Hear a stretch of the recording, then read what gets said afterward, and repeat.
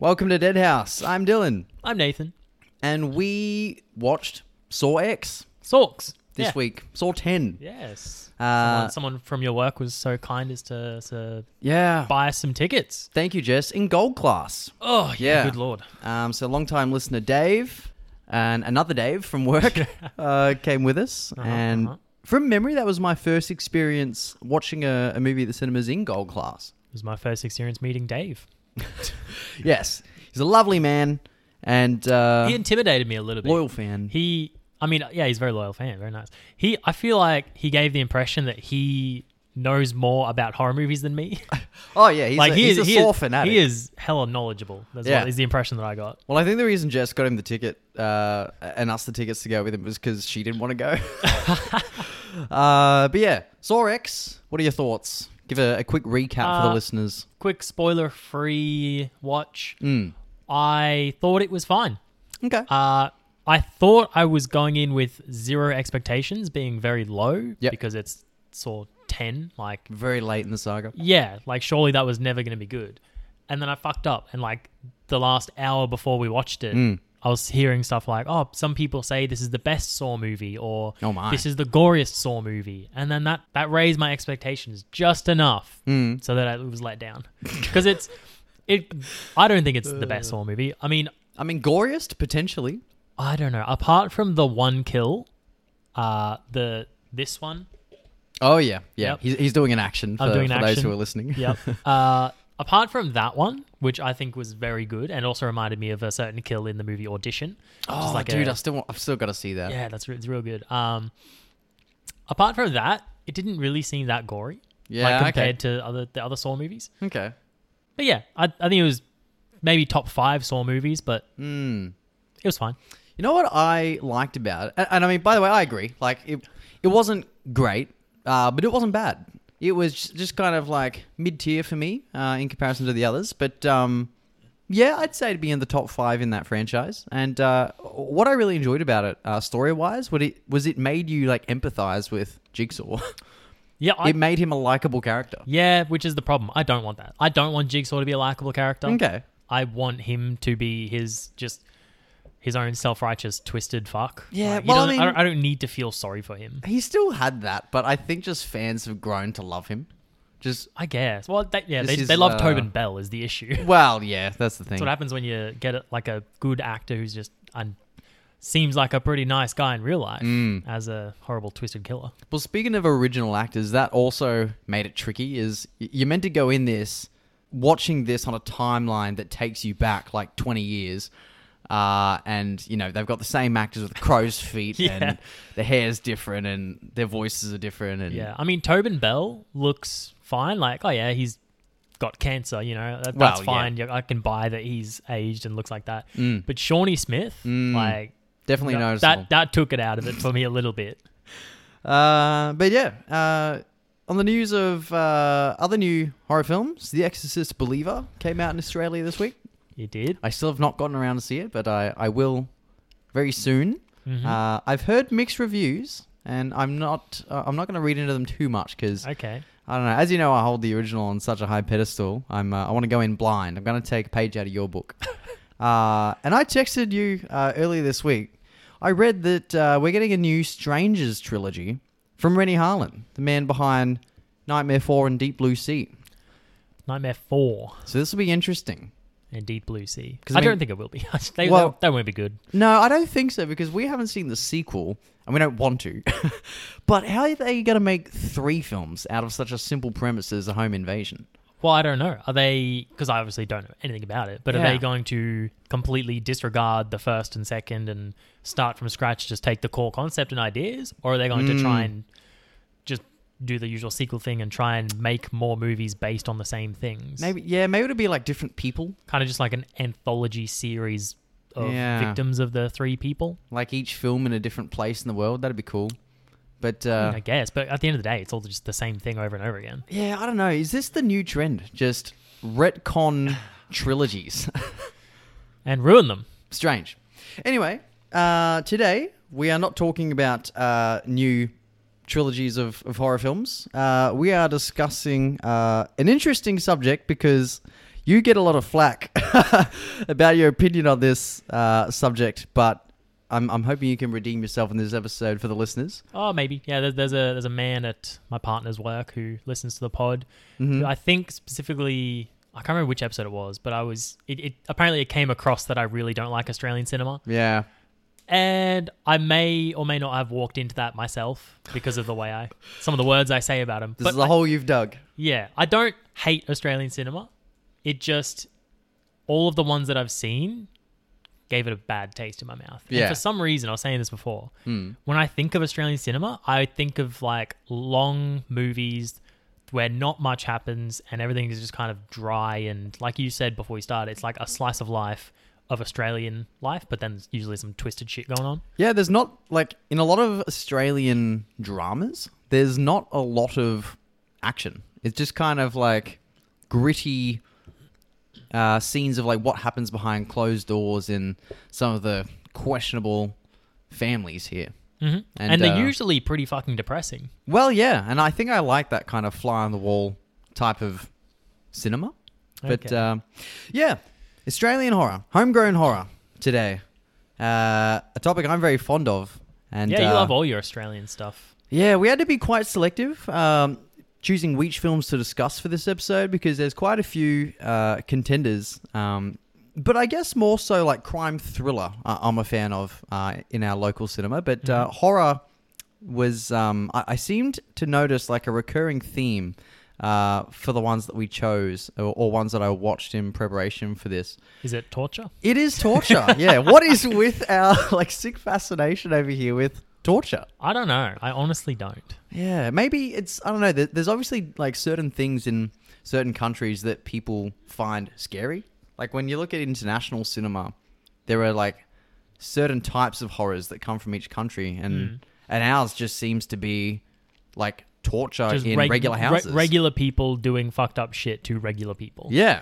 Yeah. It's all just chance. Bad luck. Yeah, no, that's a good point. It's usually, there's not necessarily a reason for it. It's just wrong place, wrong time. And I guess part of the reason I enjoy Australian films so much is because they're so relatable as an Australian audience, but also just a very specific demographic. Like, I wonder if sometimes... some of the successful films, or successful is an oxymoron in this instance, but some of the well-made films over here flop overseas because they just don't get it. Yeah. And like it just doesn't resonate with foreign viewers, I guess. But they're always quite like unflinching is probably the best word. A lot of like unsettling characters. Like we just said before, a lot of them, they appear normal or like regular people that you see walking down the street over here. So to see what can happen behind closed doors is quite disturbing. I feel like there's also a lot of shots in the movies where like even the camera is unflinching. Like something horrible or fucked up is happening on the screen, but it's just a static shot that doesn't move and it just holds on it. That's what I mean about that like fly on the wall kind of technique. And it's like you want to look away, but you can't. The filmmaker won't let you. They've got you in their grasp. Yeah. And that's what makes it such like a confronting watch a lot of the time. And I guess going back a bit, it seems to have started with what they call Ozploitation cinema, which I think started in the 70s. And some of the most iconic Australian horrors have come out of there. And you've got wacky ones as well, like Houseboat Horror, Next of Kin, things like that. But generally it's these like B-grade exploitation films that have sort of an inherent explicit content in all of them. So you're looking at a lot of like horror and violence, sex, drugs, all that kind of thing, which really is in probably all of these films that we're about to talk about. Yeah. I mean, probably also I haven't seen any of those films that you talked about, but I feel like they'd probably rely on Australia's like reputation to try and create the horror. That's right. I mean, we were saying a couple episodes ago that like, or it might have been the Babadook actually, that the ones that get big overseas, particularly America, are things like fucking Crocodile Dundee and Australia, because it's like just the cliches of this country. Like, hey, look how wacky these Australians are. Look at this. They're the fucking... Look at their lives. It's weird. Yeah, so it's like exploitation like to a T. But I think this is going to be a nice segue from the last episode. The first one we're going to discuss is Body Melt from 1993. Yeah. We kind of touched on this before, saying how it was just a kind of body horror, almost anthology in the one film. Mm-hmm. Directed by Philip Brophy, who we got to see part of a Q&A with at Balf. And it was written by him and Rod Bishop, both of whom I think were ex-members of a punk group, and they composed the soundtrack for it, which was very fucking loud when we were watching it at the cinema. Like that intro, like 90s rave score was very loud and repetitive. It's like synth on top of synth in that movie. Yeah, but I get it because like pill freaks generally listen to that kind of music because they can go for hours and hours. Yeah. And starring Gerard Kennedy, Andrew Daddo, Ian Smith, who of course was Harold from Neighbours, and Vincent Gill, who was Knight Rider from Mad Max. I don't know if you noticed that.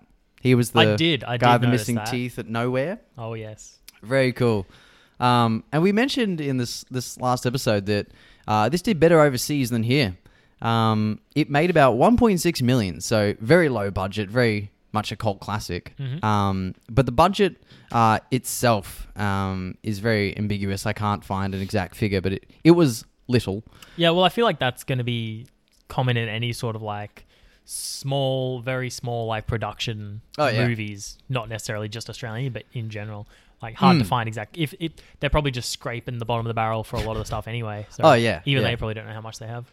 Which I guess is probably good that it was a practical effects film, because then they just had to like look around their kitchen and see what they could use for various bodily fluids.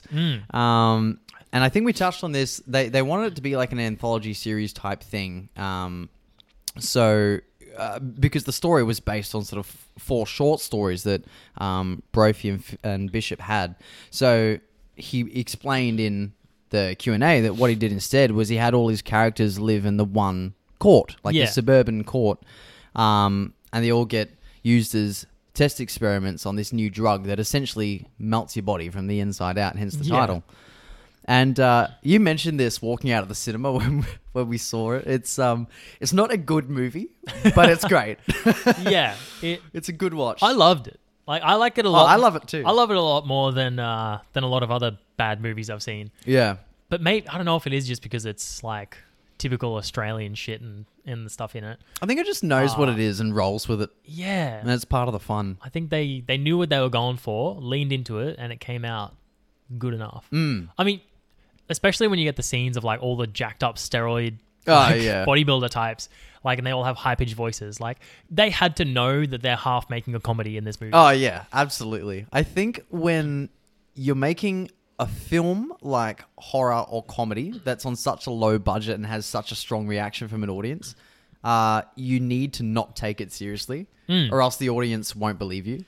Yeah. Whereas they're along for the ride if you make fun of it yourself. Yeah, and back when like you said he originally made this as an anthology, it's very evident in the movie because it is kind of like these 4 stories that are very loosely connected. I think it's a good enough like connective tissue between them though. Yeah, but I think it would have been just as fine if it was an anthology.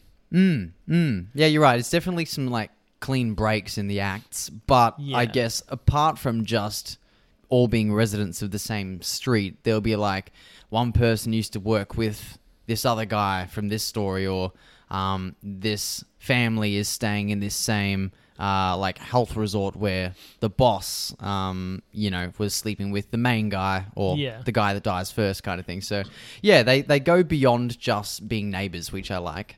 And have you seen The Stuff yet? I have not seen this. Okay, this is kind of like a more disgusting version of that, where it's like this commercial food product, like Mallow Fluff, that just sweeps up the American consumers, and they go crazy for it, and then it ends up just melting their insides and becoming this big goo, like from Ghostbusters, and just fucking transfers from one victim to another. But essentially, they have these sachets of this powder. It's like a dietary supplement called Vimuville, like delivered to their mailboxes in this court. And you kind of like pour it in water and fizzes up and you drink it. And they have like this, like I said before, like a health resort that they run where you can go and stay, and all the food is like healthy, and there's like exercise bikes and stuff like this. But then they all just start falling apart or exploding or melting or growing various appendages, and it's gnarly. It's sick. And something I found very funny was in that Q&A, Brophy was saying there was a 63-minute censored release in India, which removes like 20 minutes from the film. Yeah. Like, what was the fucking point? Well, at that point, you're just showing a highlight reel of the body horror. Yeah, it's like when I hear censored versions of Eminem on the radio, and there's just so many silences in there. But man, some of the things in this film are great. Like, I think the first one is like fucking tentacle things, like these spidery legs creeping out of this guy's throat into his own mouth, which is pretty cool. Yep. You got the fucking... Because each of the, like, I don't know, victims, if you want to call them, yeah, they sort of, well, their bodies melt in like different ways. Yeah. I guess it's meant to be an indication of like the different stuff that's getting done to him, because there's the one guy who has the sachets. Yep. And his is kind of the most like vague. Like he just kind of starts, his face just starts melting. I don't know. He's definitely the one that it seems to be the only one experiencing hallucinations. Yeah. So he's the one that sort of relates to that first guy. Like he's getting... They had the same thing. Yeah, because he gets a chest massage and a rib removed from him. Oh, that's a great scene. Yeah. But then you get like the pregnant chick who said, Harold from Neighbours or Home and Away, whatever the fuck it is. Neighbours. There you go, Neighbours. I didn't watch Neighbours. Harold from Neighbours is her doctor, and so he's been experimenting on her and her baby. Yeah. And you get like the fetus like falls out, or like... Oh, the fucking placenta. The placenta or something alive falls out and then starts attacking the Becomes husband. like a face hugger. Yeah, like that's intense. And I love when her stomach explodes. You've got these ribbons like blowing out with a fan. It looks like the fucking turkey from National Lampoon's Christmas Vacation. Yeah. And then the one that's like out of place kind of is like the family that goes to the health resort. The father starts experiencing stuff the most for some reason. Yeah. And he just starts like, I don't know, like sneezing goop mucusy shit and stuff out of his nose and mouth. But then the son, just nothing to do with the movie happens. He just falls off a skate ramp and dies. Well, I thought maybe it's because he's eaten their food and that shit's in it. Like it softened him up inside. So when he does crash on the half pipe, he just gets splattered. That just like, as weird as it sounds, that was the funniest bit to me. Like you got this horror movie about, this pharmaceutical company that's killing people. But then one of the deaths is just because he wasn't wearing a helmet. Yeah. Like it's got nothing to do with the movie. It's just unfortunate. That's true. It does catch you off guard. And how about the foot-long tongue? Just the Gene Simmons. I forgot about that one, yeah. She just chokes on her own tongue that like triples in size in the doctor's office. It's fucking gnarly. So that's obviously the best thing that this movie gets going for itself. Yeah. It plays with body horror, and it plays with like practical effects to an extreme degree. Yeah. And it's amazing. I also love when the guy's looking out the window and he's got his back turned to Ian Smith's character. So he walks in and he's like trying to grab his attention, puts his hand on his shoulder, turns around, and his fucking eyeballs are popped out, his mouth is all splayed apart, grabs his like side of his face, and then they find like a human ear like fused onto his hand. But yeah, some crazy characters. Like you've got the like Italian boys, this like inbred family, the fucking bodybuilders you mentioned. My favorite is the scientist though. The like fucking drug fucked funny scientist guy. Willie, I think his name is. Oh, yeah. And the coroner at the police station. Yeah. My favorite line of the whole film is when he walks into the cop station at the end after this guy's been like projectile vomiting, like Exorcist style shit everywhere. Walks in with a tie-dye shirt and he's like, he's got my fucking shirt on. That was just perfect. Cherry on the cake of this film. Yeah. And you know what's sick about this is like those shots from inside the body where it shows the stuff like working its way through their arteries and shit, and it's like a sped up internal like medical shot. Really cool. So that's our first one. 90s body horror from our own backyard. Now that we got that out of the way, let's talk about some depressing shit. Because that's the most fun movie that we're going to talk about. Definitely, today. yes. It's the only one really that makes you laugh at any point. Well, I'd say another one has like moments of levity. Yeah. You have a point. Yeah. All right. So, being an episode on Australian horror, we of course have to address the elephant in the room. Potentially the biggest horror to come out of this country, even more so than Babadook. Yeah, certainly arguably one of the most iconic, right? I would say so. And that is Wolf Creek. Yeah. 2005. I remember first seeing this at an all-nighter with friends in high school, and I was probably coming in and out of it because I was passing out by that point. But some scenes, like, I vividly remembered, and I think I only saw this for like the second or third time watching it this week for this pod. And yeah, it's just one of those films. It's very impactful. Like, people remember this film for a long time. It scars them. And while it's not like fantastic horror, it's not super technical, super innovative. It's just like downright disturbing. And yeah, I think that's why it stays with people for so long. Well, I think I also saw it probably for the first time at that very all-nighter. Yeah. And like a lot of other movies I've seen, it was heavily built up as like one of the scariest movies ever because you talk to like 30 to 40-year-old Australian men, and that's like, this is what they think of as like the scariest movie. Yeah. And so in my mind, as a overly self-confident teenager, whatever, I was like, oh, this isn't going to scare me. This isn't scary. And so I didn't take it as seriously as I should have. Yeah. And then only watched it for the second time yesterday or last night. I really like it. Oh, yeah, man. I love this film. I did not appreciate it the first time I watched it, but when I come back and watch it 10, whatever the fuck years later, I really appreciate it. Yeah, man. And think it is actually, I'm now one of those 30 to 40-year-old men. I do think it is. I think it's one of the scariest movies. Yeah, like it's not full of jump scares. It's got a lot of like long, slow, tense moments where, again, it's like just a static shot or you're watching this scene play out and you're just on the edge of your seat or cringing as to what could happen next. Yeah. And this is like a horror version of Crocodile Dundee. You've got this overtly Australian character put with these tourists. I mean, they even reference fucking Crocodile Dundee in the movie. Yeah. And it just works a treat.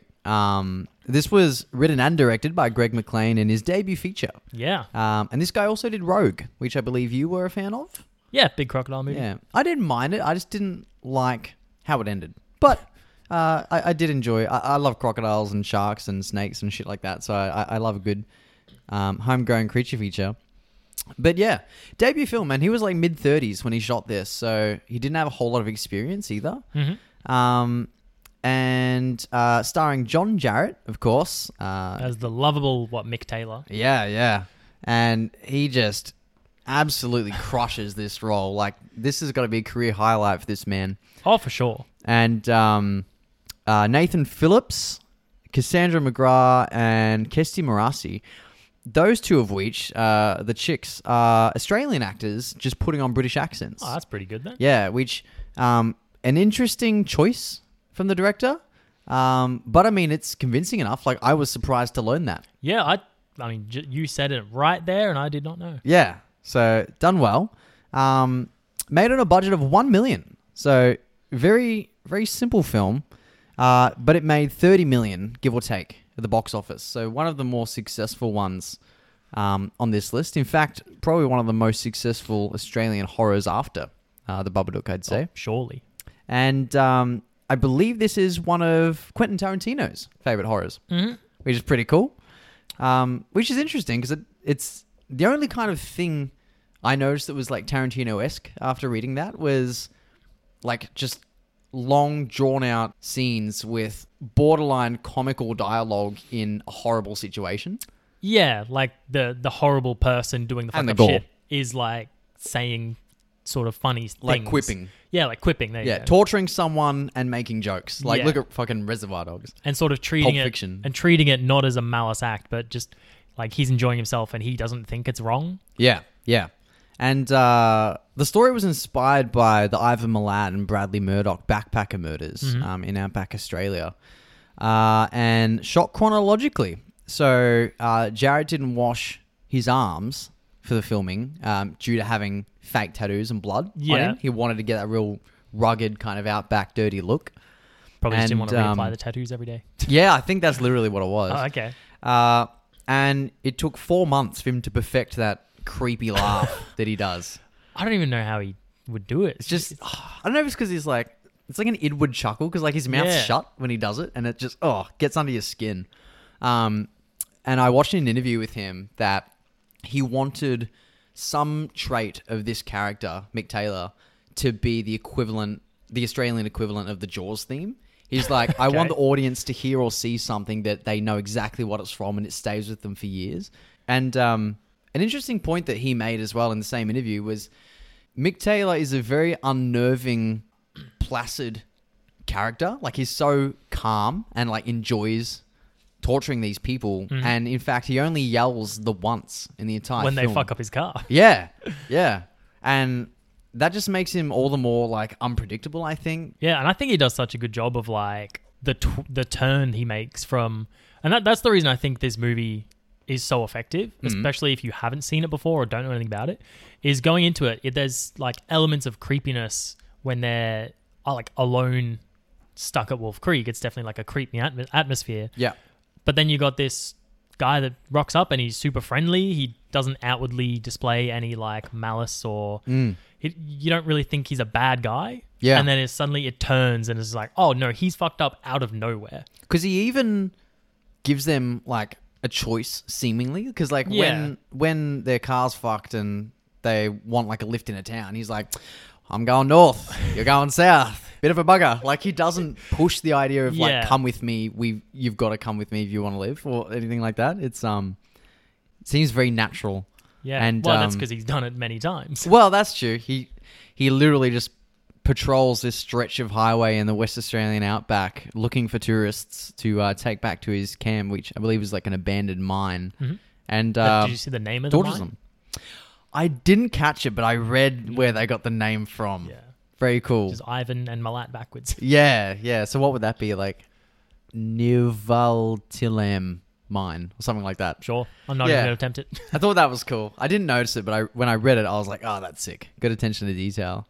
And the director actually let the actors improvise for about 5 minutes or so after each scene played out. Apparently, he never called cut. That was to kind of encourage them to just like bounce off each other.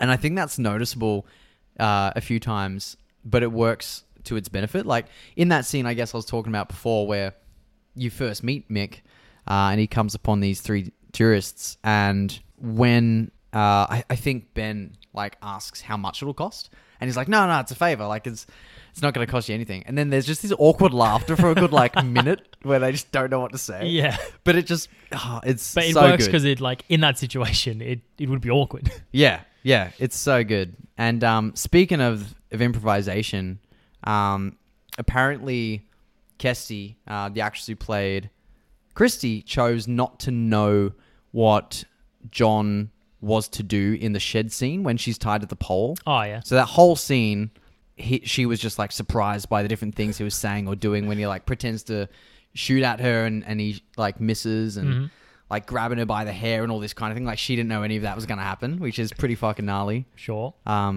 Respect. And this is set in Broome, 1999, right? Because I think the Malat murders were late 80s, early 90s.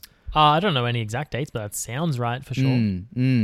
And very Australian. This film is overtly Australian. Yeah, this is in the other direction, whereas like Body Melt is like suburban Australia. This is outback. Killer in the outback. It's outback Australia. The victims of Body Melt are like upper middle class, and these are like literally backpacking tourists in the middle of nowhere. Backpacking tourists, and then there's just the rednecks are the locals. And oh, that's such a good scene of like horrible social anxiety, but I imagined myself in that situation. The fuel station? I had like heart palpitations. Oh, dude, I was in any like confrontational like fight scene in a movie. I just.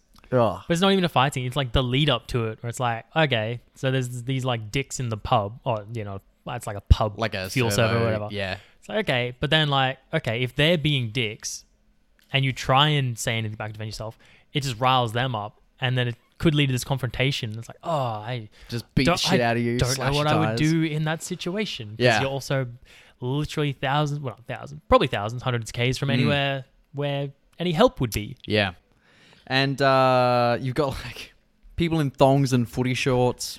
I think Ben even has like a Southern Cross tattoo. Yeah, because on his bicep. Yeah, he's the Australian character of the trio. Yeah, that's right. And a bit of a slow start, this film. Like, it's about an hour 45, I think. And you don't like they don't wake up tied up in his camp until like halfway through the movie. Yeah, that's why I think it's so good. It's just half a movie of build up, and then it just takes a turn, then it's immediately like, all right, go for the next half of the movie. Which I think is really smart decision in editing and directing, I guess, is because you get kind of like relaxed and accommodated with these characters just having fun and just the freedom of traveling without a care in the world across Australia.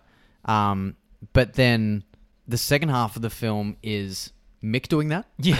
Just relaxing and having fun. And you are very much tense. You're not relaxed. Mm-hmm, mm-hmm. And also like that Liz, the first chick who wakes up, or that you show in that situation when they've been held captive, is quite smart. Like she sees she's tied. She cuts it with like a piece of glass, climbs out the window, but then closes the window again, so it doesn't look like she's escaped. No, I don't think she does, because later there's a shot where Mick looks over and sees the window. Oh, okay. I thought he just suspected okay. that maybe she'd escaped. Maybe I'm misremembering. But yeah, and then she like lights the fire, an explosion to puts shoes on, lure him away. So she can like, she knows she's got a long way to run if she has to get away. Sure. Yeah, I don't know. I just thought she was very, very smart. Like she doesn't scream either. She doesn't let him know that she's awake. And yeah, and when they're back, when they go back to Mick's camp, I think he calls it, and they're just like drinking around the fire, he just kind of tells a story of how he was like a pig shooter and was like hunting buffaloes and things, and just describes like how to kill them. And then Ben, the Australian guy of the three, tries to like have a bit of fun at his expense, and then like Mick just sits back and like stares at him in silence for ages. That was also just uncomfortable. That's very like Shining-esque of just let's hold a shot on this guy that's like making a weird face for 10 seconds. True. Yeah, and then as the film unfolds, and like I said, you've got that pretty horrendous scene of Christy like tied to the pole. And she's like bloodied and has no pants on, so you can only kind of guess what's happened to her. And and then because Liz is like watching from the window. I love that whole scene is just like her point of view. It's like shaky hand held through the window. Yeah, a lot of this movie is like shaky handheld camera work. Yeah, and I think it's smart how she sees him like feed a few bullets in there, and then when she like breaks in and surprises him with a rifle, he's like, oh, yeah, you're out of luck. I only put one down the spout. Like, he's trying to play her, but she saw him load it and shoots him in the fucking neck. That was cool. And I do like after they trash his car, that was also smart, like rolling it over the cliff with the headlights on so he thinks they went over. And then just hiding. Yeah. Fucking Hobbit, Lord of the Rings. Yeah. Hanging over the cliff. First time I saw this, I thought he was just going to like look down and see him, just like step on their fingers or something. But no, she like Liz makes it back to the shed and like gets Chrissy to wait, and that's when she finds like all the fucking cars of like previous victims and like the cameras and stuff. Yeah, the cameras, you newspaper see the one, clippings. You see that one where it's like the camera of a family. It's got like little girls. Oh, and that's I know. Like, oh, wow, that's interesting. That's rough. And because I do like when he reappears at the end, and you get the like car chase scene. It's got like a South Australia number plate. Yeah. Because then obviously you don't realize like all those cars are from previous victims, like when they're in his shed. So I think that was pretty cool. Yeah. And you know what I love about that scene is the fucking bullet through the thermos. Oh, yeah. Like you hear the sound. I forgot about that. You hear the sound when Christy gets collected by someone driving by, and then he looks up. And there's just like the liquid pouring out of this thermos, and then he gets his fucking brains blown out from a sniper rifle. So sick. Such a cool moment. Another thing I think is interesting about this movie as well is like the main character changes a lot throughout the movie. Like it kind of opens with what's his name, Ben. Right? Ben, yeah. It opens with Ben. He kind of seems like the main character, and then it's all three of them having fun, a nice family friend road trip, and then it transitions to her as the main character, Christy or Liv. I confused the two. Christy, I think, is next because like she like ends up sleeping with Ben, but regrets it. And then Liz is the one with like the short hair. They don't sleep together, but all right. Don't they wake up like in the same bed? Nah. And that's why she leads Ben on to say, "Oh, I think Liz has a crush on you. Maybe you should act on that," because she wants him to like forget it. No, I'm almost certain. I watched this yesterday. So did I. You don't remember that when they're like at the backpackers like after the pool party? And then she wakes up in the bed with Ben? No. Okay. Maybe we watch different versions, man. Because there's a whole subplot of he has a quote-unquote girlfriend from another state. Yeah. So the other chick, I don't know. Irrelevant. So it transitions to her as the main character. There's a lot of sexual tension, regardless. Yeah, it transitions to her as the main character for like a good chunk of the movie. She saves the other chick and then just immediately gets like killed.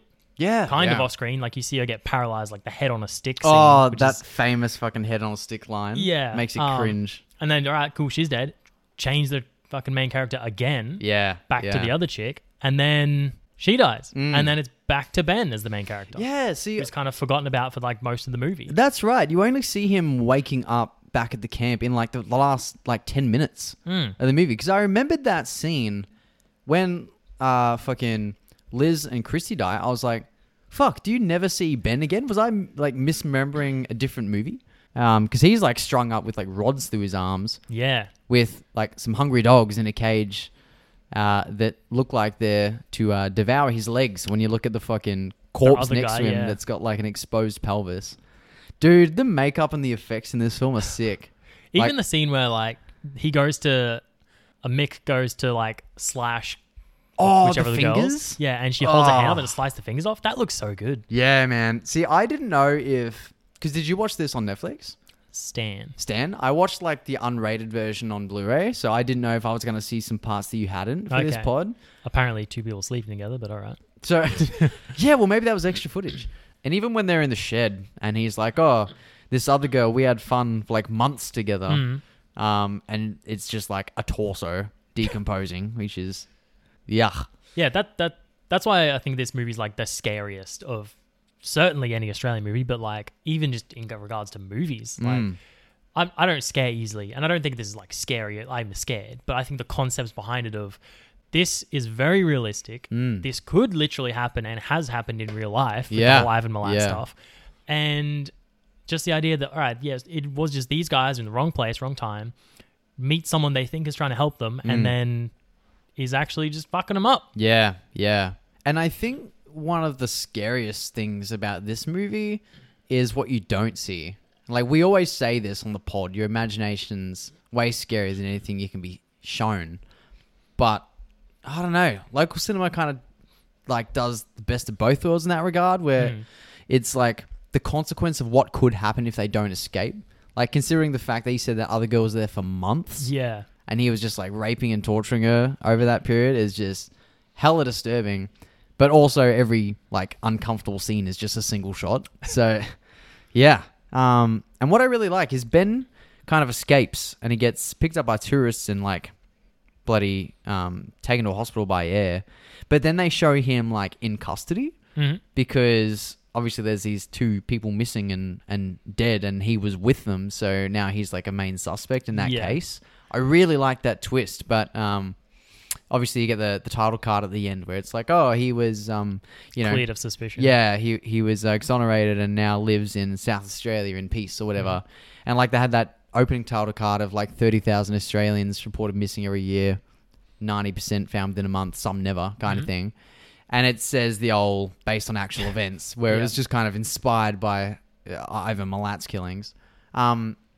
This Ben character was not a real person. So they just kind of have that at the end to just kind of feed into that feel, I think. Yeah, I think I've said before how I'm not a big fan of when movies try to play the whole based on true events stuff. Yeah. Which is always for marketing, like, oh, let's create a hype about this movie. Yeah, exactly. But this one I feel like is good enough, like based on the Ivan Milat stuff. Although I think I read that Greg McLean? The McNeil? director? McLean, yeah. Like had already like created like a script or something for the movie or an idea of just an Australian killer. But then when he was reading all the Ivan Milat stuff, and I think there was another...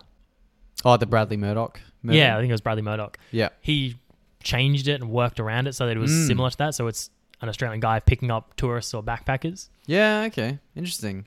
Some really cool shots in this as well. Like I know it's not identical, but the shot of Mick's silhouette walking into the sunset at the end, kind of very reminiscent of that shot in Texas Chainsaw when Leatherface is just kind of like wildly swinging the chainsaw around in the sun. Sure. Yeah, I just really enjoyed that. It's like silhouette of the bad guy in like a sunset or a sunrise. A lot of shots too, they just kind of show off how good Australia can look. Like you get the Perth beaches, you get the actual Wolf Creek crater, like I think there's a couple of shots where like the trees were just like hundreds and hundreds of like cockatiels or cockatoos or One of them. Yeah, one of them, the white birds. Yeah.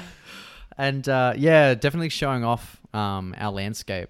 And I also enjoyed the shots of like the sun like slowly dipping below the horizon, and the full moon, which I liked, being called Wolf Creek. Yeah, I like the obligatory full moon shot. And you get also nice. the shots of just looking up and seeing like the stars. And, like once you get far enough out and there's no light pollution, like you can see the whole fucking galaxy. Yeah, beautiful. My dad and I used to go beach fishing when I was a kid, and we'd be there like overnight, and it was such a cool sight when you had a clear night and you can see like the fucking Milky Way right above you.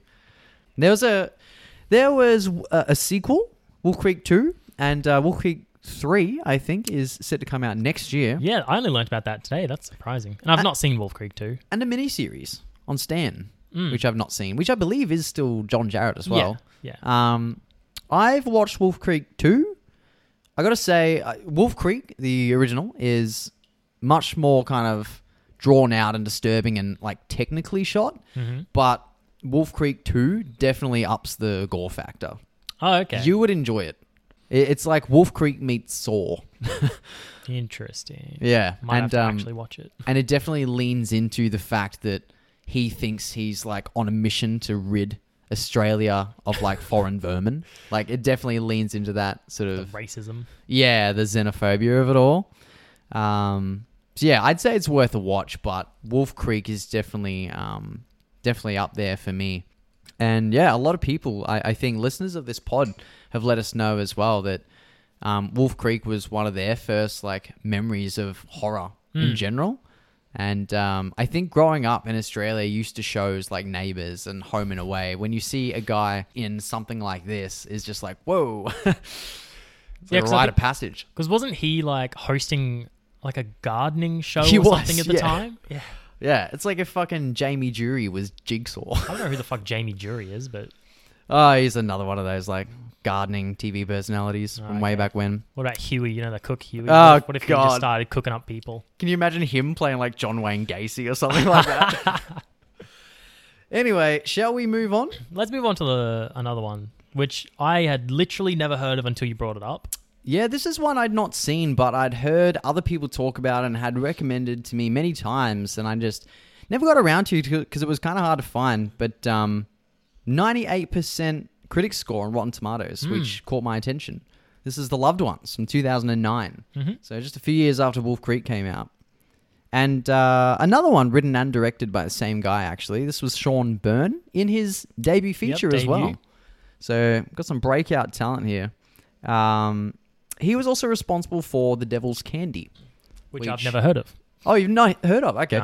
No. I've been meaning to see that for a while, but I've just never gotten around to it. I'm not even sure of the concept, but it's definitely the same kind of like... Is that just a slang for like Xanax or ecstasy? I presume it's got like drug themes like this one does. Yeah. What did you think of this? Because we both saw this for the first time like this weekend. It might be a result of me going with, like I said, zero expectations because I'd never heard of it, but I loved it. Yeah, it was man. really good. Yeah. It scratched all of the itches in my sadistic serial killer loving brain. I figured you'd enjoy it. Other than Wolf Creek being like overtly Australian outback, this seems like the most Australian looking movie because it's set in sort of the in between. It's not quite outback. It's not quite suburbia. It's like outer suburbia where you still get like big, ovals and fields and like those very specific type of trees, like gum trees and shit. But then there's still like suburban houses. You got and like stuff. Schools as well. Yeah. And it just looks the most like a town or bunch of towns that I've driven through or been to. And like we said at the start of this episode, I think that's what makes it so freaky. Is like this could be happening next door. Yeah. Right now. Yeah. Knowing your street, I wouldn't be surprised. Starring Xavier Samuel, Robin McLeavy, and John Brumpton. And I read that John Jarrett turned down the role of Daddy. Yeah. Because he didn't want to be like typecast as didn't the want bad to be guy, like I guess. fucking Jack Nicholson and always play the bad guy. Which I think is fine because what'd you say this guy's name was? The dad. Yeah, the dad. John Brompton. I think he did such a good job of playing just unsettlingly creepy. And I think I prefer it because if it was John Jarrett, I think it would have done the movie a big disservice. Yeah. Because you'd go in and John Jarrett's like this, gruffled, grizzled guy. Whereas I think the character works better if he's kind of like weaselly, kind of like almost like submissive. Yeah, very submissive to his own daughter. And I think that like works very well with that character. Yeah, he's like a doting father to his own detriment. Yeah, and he's also very, I don't know, I can't think of the word, but he's not the kind of guy you would expect to torture someone. That's right. And I think John Jarrett would overplay Robin McLeavy. I mean, she did great. Like I read that she prepared for the role under Sean Byrne's suggestion by watching Misery. I can, and definitely vibes from that. And researching the torture methods of Jeffrey Dahmer. Jeffrey Dahmer. I like when I said like it scratches the itches of serial killer. Like it's very Dahmer inspired. Oh yeah. It kind of also sent me down a rabbit hole of Robert Berdella, who's can't say I know that name.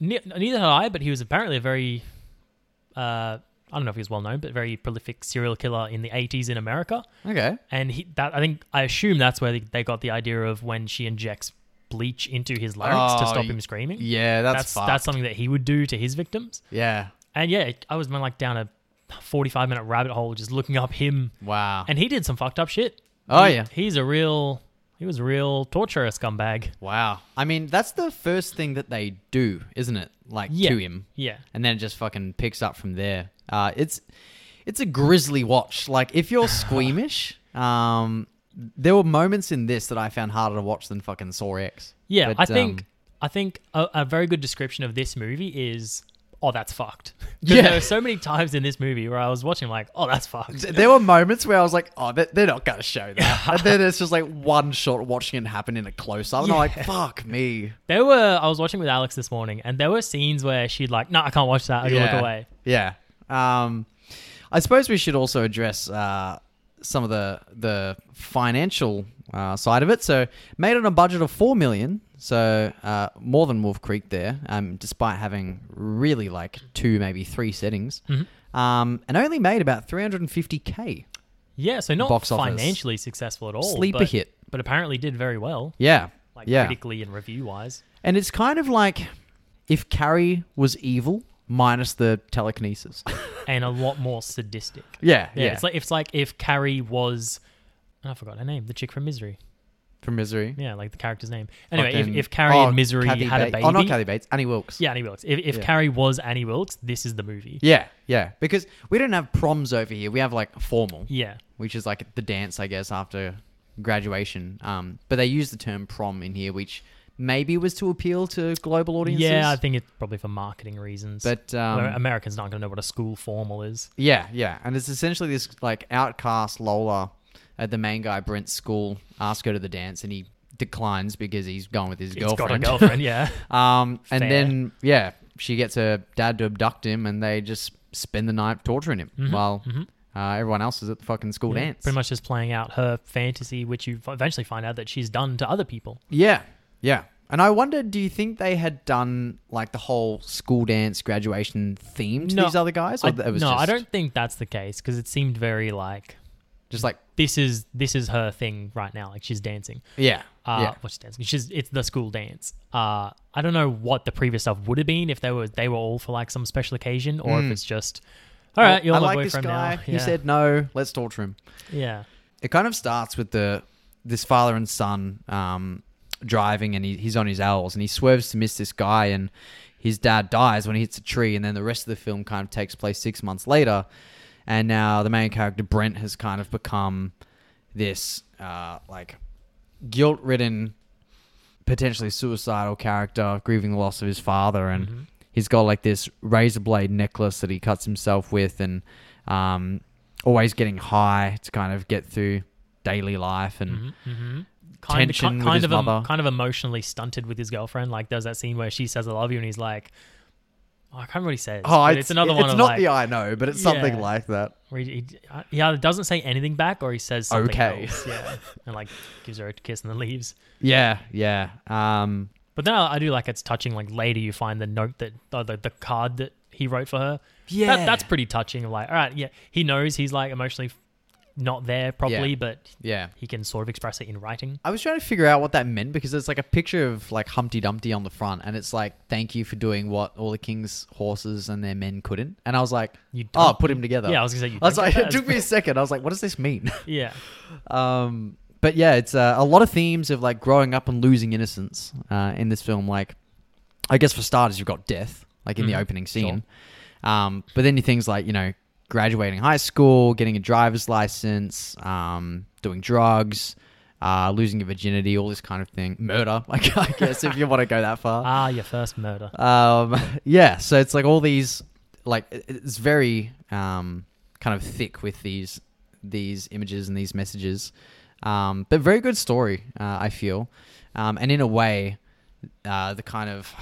I don't want to say this in a way that sounds like I'm glorifying it, but in a way, like the self-harm and the emotional anguish that he's gone through in the wake of his father's death made him stronger to be able to, I guess, stick it out when he's getting abused and tortured by Lola and her dad. Yep, sure. Because there's even like that scene where she's like sitting on his lap, like telling him to cry, and he's just like staring at deadpan the dad's in the hammering eye. the steak knives into his feet. Yeah, dude. And they're showing close-ups of it, like Yeah. inching down to the hilt, and he's just fucking staring in her eyes, like gritting his teeth. That's sick. That's stubbornness right there. Yeah, that was badass.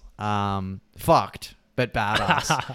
And man, because they like inject bleach in his vocal cords. She fucking carves a heart on her chest with a fork. Yeah, why with a fork, man? I know. When I saw her holding the fork, I was like, oh, what the fuck is she about to do? But then it shows him, and it's like already done, and he's just in the aftermath of it. That was nice. Mm-hmm. And don't they throw like some kind of powder on it? Salt. Oh, salt in the wounds. Oh, true. Yeah. Because she like unscrews the cap and just fucking throws the whole thing on him. You know man. Alex's takeaway from that? What's that? She's like, oh, I didn't know you could take the top off those. Don't get any ideas. Yeah, well. And then, Oh, you get shit. the torture of the Dharma stuff comes in where they try to lobotomize Oh him my and god. put boiling water. Whereas Power that means drill in the acid. skull. Yeah, and they've successfully done it because you got Bright Eyes, like the mother. Yeah, that's like there. zombified at the dinner table. Yep. It took me a while to figure out like who she was. Like I had the inkling she was the mother, but they didn't like explicitly say it until the end when she's like, "Good night, mummy," which is kind of spoon fed you by that point. But Well, I don't think it actually is her mother. I think it's oh, I the way I took it was maybe the mother either wasn't around or died very young, and this was like kind of the father's replacement, maybe. okay. Although maybe I'm reading too much into it, and it literally is just the mother. Yeah, I don't know. I mean, they do have this sick kind of like Oedipal scenario going on where the dad kind of like has these like sexual inclinations toward Lola that he doesn't want to admit, and she kind of like teases him by like getting changed into that dress right in front of him and Yeah, it's very like, incestuous. saying you're my prince, you always have been, things like that. Like it's That was pretty gross. That was the biggest. Oh, that's fucked moment. Steak knives in the feet, No. bleach in the vocal cords. No. No, father and daughter about to make out. No thanks. Yeah. And I mean, he even kills Brent's dog because, like, yeah, and then the dog, like, crawls home and then they find it's had, I don't know. The dog doesn't crawl home. Oh, is it, like, dropped off? The mother, I believe, goes to look for him and I think finds the dog. Finds the dog. Okay. Yeah. And it's got, like, nails being hammered into it and, rough. Yes. Oh, that's fucked too, where, like, you find out that that's what they did and, like, oh, yeah, he put a nail, like, he used a hammer on your dog and then it's like, oh, and a nail. Yeah. And then it's like, if you don't start pissing, he's going to put it through your dick. It's like, oh, They just level no. it up. Every time in this film when they've tortured him, the next thing just makes you cringe so much more. Because he says he's got to go to the bathroom, and by that point he's been like cutting his ties, like the rope with the razor blade pendant, so you suspect it's like a ploy to escape.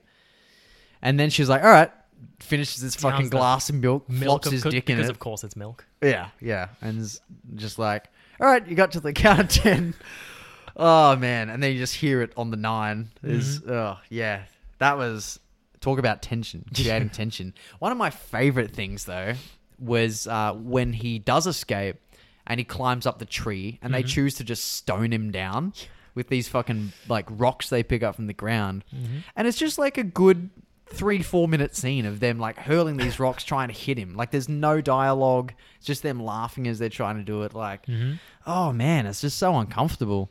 It turns out these like zombie-like previous victims are just kept under the fucking floorboards in the dining room. That's definitely when the movie takes on like another turn of that's fucked. It's like, oh, okay. Feeding them roadkill. Yeah. Just they're keeping alive, zombified boys or men in the basement that have just like, become emaciated and zombified. Yeah. Yeah, it's rough. And it's a lot of this like awkward childlike dialogue as well. Like she's very much like still got a kid's mindset because of the way she's been treated, I guess. Or I don't know, wants to be perceived by her dad as like the little girl never growing up kind of thing. And a lot of like match cuts I noticed. Like there's that one moment when Lola's kind of pressing play on the boombox and you hear the music and then it like shows them dancing at the prom, not actually in that kind of dining room. And again, when like Brent's friend and Holly are like having sex in the car, and before that they show like Lola's dad walking out of the house, out the front door, like approaching a car, and then it shows the friend and Holly having sex in the car, and then the knock on the window, and you're like, oh fuck, they've left the dance and wound up with this fucking house, but then it's the principal. Yeah, things like that I thought were really nice touches. Playing on your expectations and then twisting it. Yeah, I really enjoyed that. There's like a small moment there as well where it's just after they I think drill into his head. Yeah, and you hear like the sound of like a rising whistling, and I thought that was non-diegetic. Like I thought that was part of the soundtrack. Right, something big's about to happen, and then he literally gets the kettle. I'm like, oh, okay, that was in the movie. It was just a kettle boiling. I think it might have been like Foley though, because it was like an electric kettle. It wasn't on a stovetop. Like, do they make that sound when it's just an electric one boiling? You can probably get some that do. Yeah, but I did notice that. That was cool. Definitely effective, and a lot of like kind of good color work in here as well. Like you had the pink, blue, and yellow at Lola's house where they're all dressed in their respective colors. There's the balloons and the decorations that match. You had like Holly, the chick who's like in all black with black hair, black mascara, black fingernails, black tattoos. Red yeah, and you find out the reason she's like so rebellious and depressed, I guess, is because her brother was one of the victims of Lola, and you later find out that was the person that Brent swerved to miss when he crashed the car and his dad died. So everything kind of comes full circle. And really cool Australian soundtrack as well. They hammer the fucking Hasty Chambers. Heavy metal. But I liked a lot of the thrash. He had like Metallica posters in his room.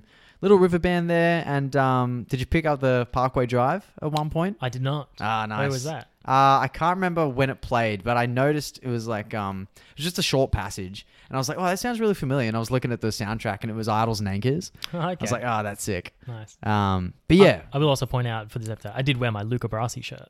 Yes, I noticed that. I was going to compliment you when I walked in, but I forgot. Yeah, well, thanks. Back to the like when you were talking about the goth girl, whatever her name was, Holly. I do like how like that part of the story came full circle and made everything sort of fit together. But I do kind of feel like that whole subplot with her and the friend seems kind of irrelevant, because there's bits throughout the movie where it cuts from this main thing to that, and I guess it maybe is just put in there to sort of break up the torture scenes with some moments of levity and moments of comedic value, but nothing really comes of it. That's a fair point. You probably didn't need that twist. If you wanted to work it in, you could probably have that like Brent maybe had an older brother, and maybe that's the one. I think that'd be a bit too far. That'd be a bit too far, yeah, because then it's fucking 2 deaths in the family. But I think the real purpose that friend and Holly served was so they could show shots of the actual prom. Yeah, maybe. Because if you don't have any kind of affiliation with any of the characters that actually attended, then like what are they going to show at the dance? Yeah, no. It'd just be overlay. Also, I never really went to school dances, but how shit did that fucking school formal look? Yeah, it looked pretty grim. Yeah. Gravely serious. And like, because they're all just like slow dancing, all the couples, and she's like feeling him up. And everyone's just staring at her. It's like, was it that obvious? Like, was everyone just fucking standing there awkwardly looking at them? I think you'd notice if someone's getting felt up in the middle of the dance floor. Have you been to a dance floor recently? Everyone's getting fucking felt up. Yeah, not in high schools. Oh, I don't know. But yeah, what a movie, man. It caught me off guard how like confronting it was, but I very much enjoyed it. If you've got like a steel stomach, it's definitely worth a watch. It's well made, and it's got some really creative torture methods. Obviously, like you said, inspired from others. But yeah, cool story, cool film, and recommend it if you can find it. Yes. Another one that I very much enjoyed that I wanted to mention was Hounds of Love from 2016. This was another one where it was written and directed by the same guy, and it was his debut feature. This was Ben Young. So, man, we're just like... all the talent here in our film scene is coming out the gate strong.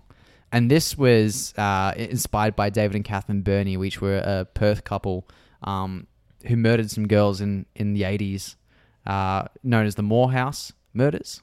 It was like a couple who would abduct young women, keep them in their house and rape and torture before killing them. So similar, I guess, to the last two films that we've kind of discussed. But yeah, this was a very disturbing film and a fantastic performance from Stephen Curry as the main killer. We've always said on this pod, like, comedians seem to play the best killers, best disturbing characters. I think it's all that fucking body language and they've got all the energy. Yeah, the explosive energy where they can go from being like stoic to just like frighteningly. Just recommend that if you can get around it. A good watch. But yeah, that's our take on Homegrown Horror. Some Australian horrors that if they're not on your radar, we recommend. Surely Wolf Creek's at least up there, but yeah, Wolf Creek would be the best known. That up there with Babadook, and then obviously Talk to Me. Well, yeah, we haven't mentioned Talk to Me in this episode yet because we've mentioned it enough on this podcast. Yeah, and I think like in due time we'll probably give it its own episode. Oh yeah, without doubt. Like that's why we didn't include Babadook in this one, because there's enough to kind of go into in that film alone that we could kind of flesh out its own pod. But whereas these movies that we talked about, there's not much to them. A lot of it is kind of just like, oh yeah, here's a bunch of people or a person getting killed, and there's not too many themes or messages or symbolism behind the movies. Yeah, it's more just interesting torture fests. Very lateral storylines. Nothing too like convoluted or deep. Yes, and yeah, torture. I mean, what even is an Australian movie though? Like Mad Max, is that an Australian movie? Because it's I can't remember who the director was. I don't know if it's. I mean, it stars Mel Gibson. Is what makes me think it's not that Australian. Well, isn't he Australian? Wasn't he like born in Australia or raised in Australia? Yeah, I don't think of him as Australian though. Okay, it's like we've claimed like Russell Crowe, and actually that reminds me. Have you seen Romper Stomper? No, I've heard of it though. Yeah, like I said at the start, our crime thrillers are gnarly. Like Chopper. Some of my Chopper. Eric Bana is the man himself. Some of my favorite films in general are Australian, like Animal Kingdom. I've mentioned on here before. Snowtown. Which we enjoy. I think we mentioned that in fucking The Babadook because it was the guy from it. Yeah. Snowtown's a hard watch. Like I watched that a few years ago the first time, and it like stuck with me for weeks. Like I couldn't stop thinking about it in like a bad way. Like it borderline scarred me, but it's just so matter of fact. The way and it's got everything in it, man. Like it's got fucking, there's drugs, there's sexual violence, there's regular violence, it's graphic, there's animal cruelty, there's swearing. I think that also sort of not the reason, maybe one of the reasons it's so bad is because that is like very based on real events. Yeah, like yeah, that is some real murders that happened, and like the movie takes its liberties, obviously, but I think it's kind of pretty faithful to what happened. Do you think it's kind of fucked that a lot of the Australian horrors can be inspired from true events? I mean, a lot of this shit happened in our own backyard. Yeah, but that can be said about anywhere. Like, that's not Australia specific. Yeah, that's true. Even more fucked up shit happens in America. I don't know. I've thought about this a couple times where I don't know if I like when movies sort of glorify certain serial killers or stuff like that, because they're obviously fucked up people and they're doing bad things. And so when people make these cool movies and almost make them look cool, I mean, look at whatever that movie about Ted Bundy, like Disgustingly Wicked, Shocking and Vile, or whatever it's called. Oh yeah, like the way the judge described his acts. Like they're kind of glorifying a serial killer, making him this handsome Zac Efron motherfucker. They did the same thing with Dahmer. Where it's like, these people shouldn't be glorified. Like, No. I'm interested in serial killers, but I don't think they should be given the celebrity A treatment. voice. Yeah. Let them die. That's it's an interesting point. I mean, I agree with what you're saying, but to counteract that specific example, I think they cast an attractive actor because that was like Ted Bundy's charm. It was like how he lured people in. Yeah, but what about Jeffrey Dahmer? Like, Evan Peters played him, right? And I think he's that good looking. Fucking who played Hawkeye? What's his name? Jeremy Renner. as Dahmer. Yeah, I know. It's that was a lot of criticism with Hounds of Love. Was particularly the survivor, I think, that the young girl in the film is based on, like, despised the film, and she criticized it, saying, like, why would you give these kinds of people a voice? Like, don't let them be remembered. Things like that, which is fair in hindsight, but it's a very, like, technically well shot film as well. I just think I like it better when it's like it takes aspects or inspiration from it. Like Ed Gein has inspired that many fucking horror movies. Yeah. But none of them, well, none of the ones that are good are about Ed Gein. They just take things that Ed Gein did and use those as influence. Yeah, which I think is important if you're going to make art. Because, I mean, all art is inspired from real events. I think we've had this conversation before where it's like art imitates life, imitates art kind of thing. But any concept, like there is no original idea anymore in this world. When the only way you can kind of have a unique spin anymore is to draw from actual events because it's so specific. Even the kind of classification boards where they're like, why do you need to film this? Why do you need a scene of sexual torture? Or why do you need an hour 45 film about a redneck who kidnaps tourists and tortures and rapes them? Like, I understand where they're coming from, but kind of like you said before, like, this stuff happens. Like, it's almost an easier way for people to digest it than reading the news articles. Sure. In a fucked up kind of way. It's giving people that fear or whatever without actually letting them confront the fact that it does happen in real life. Yeah. It's just enough fear to scare them, but not enough fear to traumatize them because this happens in real life. They'll never want to go outside again. Yeah, I feel like a lot of the art I enjoy is turning pain into something beautiful. From the films I enjoy, horror, for example, to heavy metal music. So, Anyway, that was a very long tangent on our Australian That was. episode. I should probably trim that in editing and just have that poetic conclusion at the end. Yes, but I think that's everything we have to say about Australian horror movies. Yeah, go watch Body Melt, Wolf Creek, and The Loved Ones if you can. Yeah, for sure. Definitely those ones. Anyway, you can catch us every Friday at 5 p.m. when we drop our episodes on social media and streaming services. Indubitably. Our social media is Deadhouse and Deadhouse Pod. Email deadhousepod@hotmail.com.au. No .au, but you were close. Fuck, one of these days. Or maybe when we get to episode 50, I'll get it all You're just keeping it fresh. Keeping people on their toes. Yeah, we'll be right back.